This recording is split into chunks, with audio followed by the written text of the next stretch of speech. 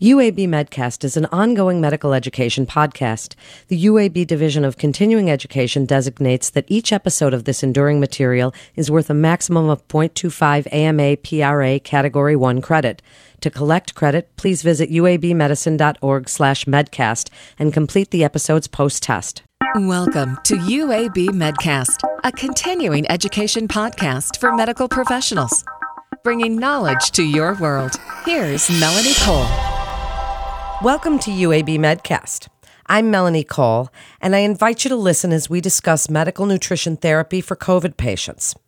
Joining me is Steve DuPont. He's a clinical dietitian with UAB Medicine. Steve, I'm so glad to have you with us today, and this is a great topic and one that I think is under-discussed. So let's dig into this a little bit in the big picture. How has the COVID pandemic changed your clinical practice? Let's start there. Well, first of all, Melanie, thanks for having me on. I'm excited to be here. I wish I could say something really positive to start off about practicing in this COVID world that we're in. I've been spending a lot of time at my desk, actually, which I don't particularly like to do because I really like to get out into the hospital and talk to patients face to face, talk to their families, and really get a deeper sense of, who they are and why they're here. So that's been a little bit of a challenge. On the positive side, if I had to come up with something, I would say that looking out at so many unfortunate people out there who have been laid off and everything like that, I'm so thankful and grateful to have sort of relative job security here in the healthcare field. So what specific challenges are you facing with COVID patients in the hospital? Speak about some of the things that you've been seeing, medical nutrition needs. Tell us what you're seeing.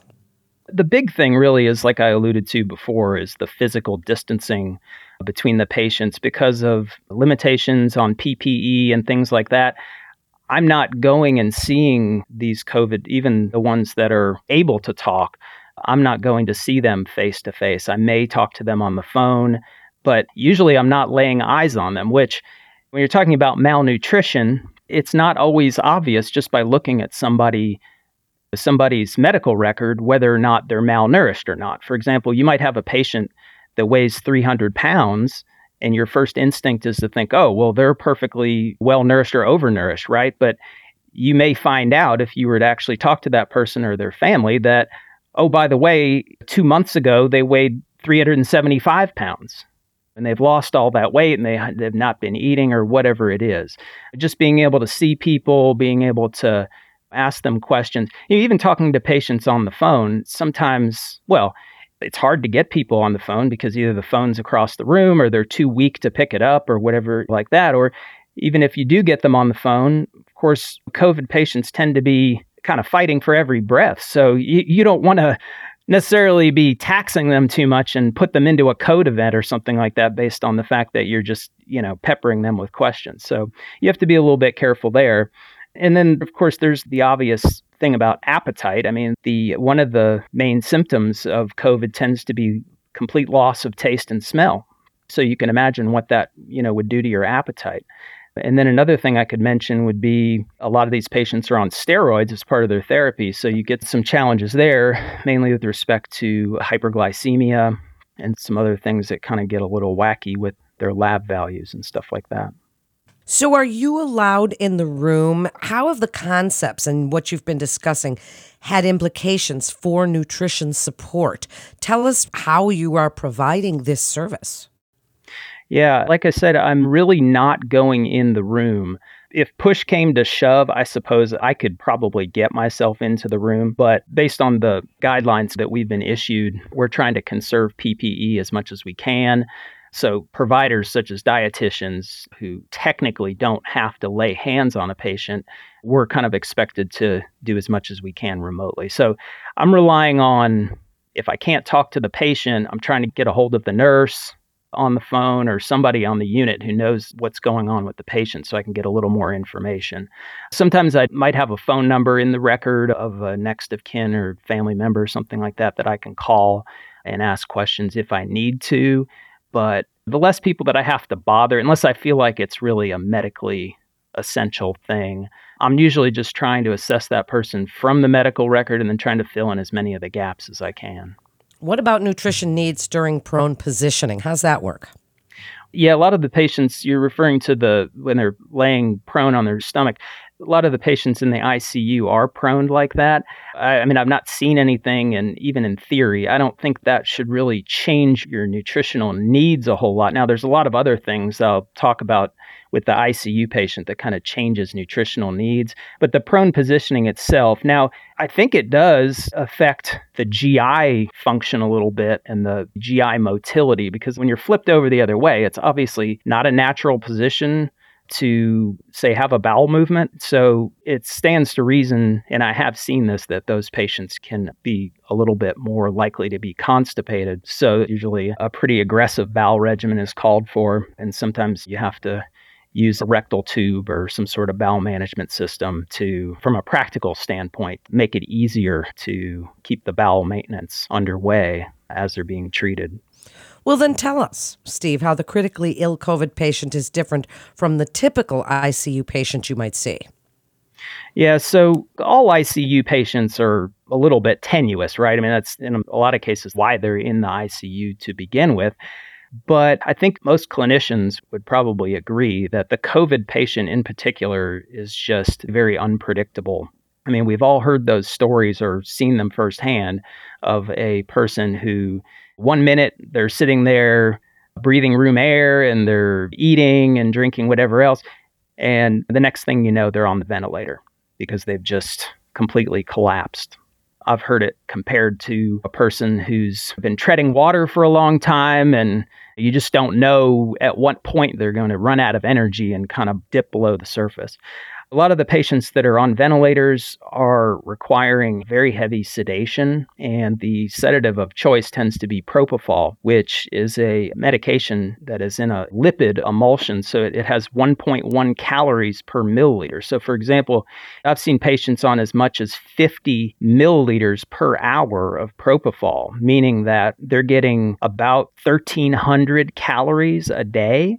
Now, if those were well-rounded calories, that would be wonderful. But unfortunately, that's just fat calories. Okay, so there's not protein, there's no vitamins and minerals, there's nothing else. So in the process of trying to kind of fit in all those other pieces, it can be difficult to do and be kind of tricky sometimes without just completely overshooting on the total number of calories that you're giving the patient. And you really don't want to overfeed any patient who's critically ill and on a ventilator, and especially a COVID patient, just because it can make breathing even more difficult. But another one that we're seeing an awful lot is kidney failure. These COVID patients are really having kidney failure at a much higher rate than the average ICU patient.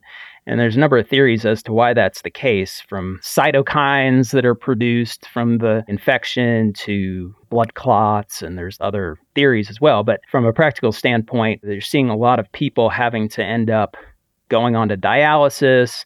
And usually in the ICU, that would be like a continuous dialysis, or CRRT for short.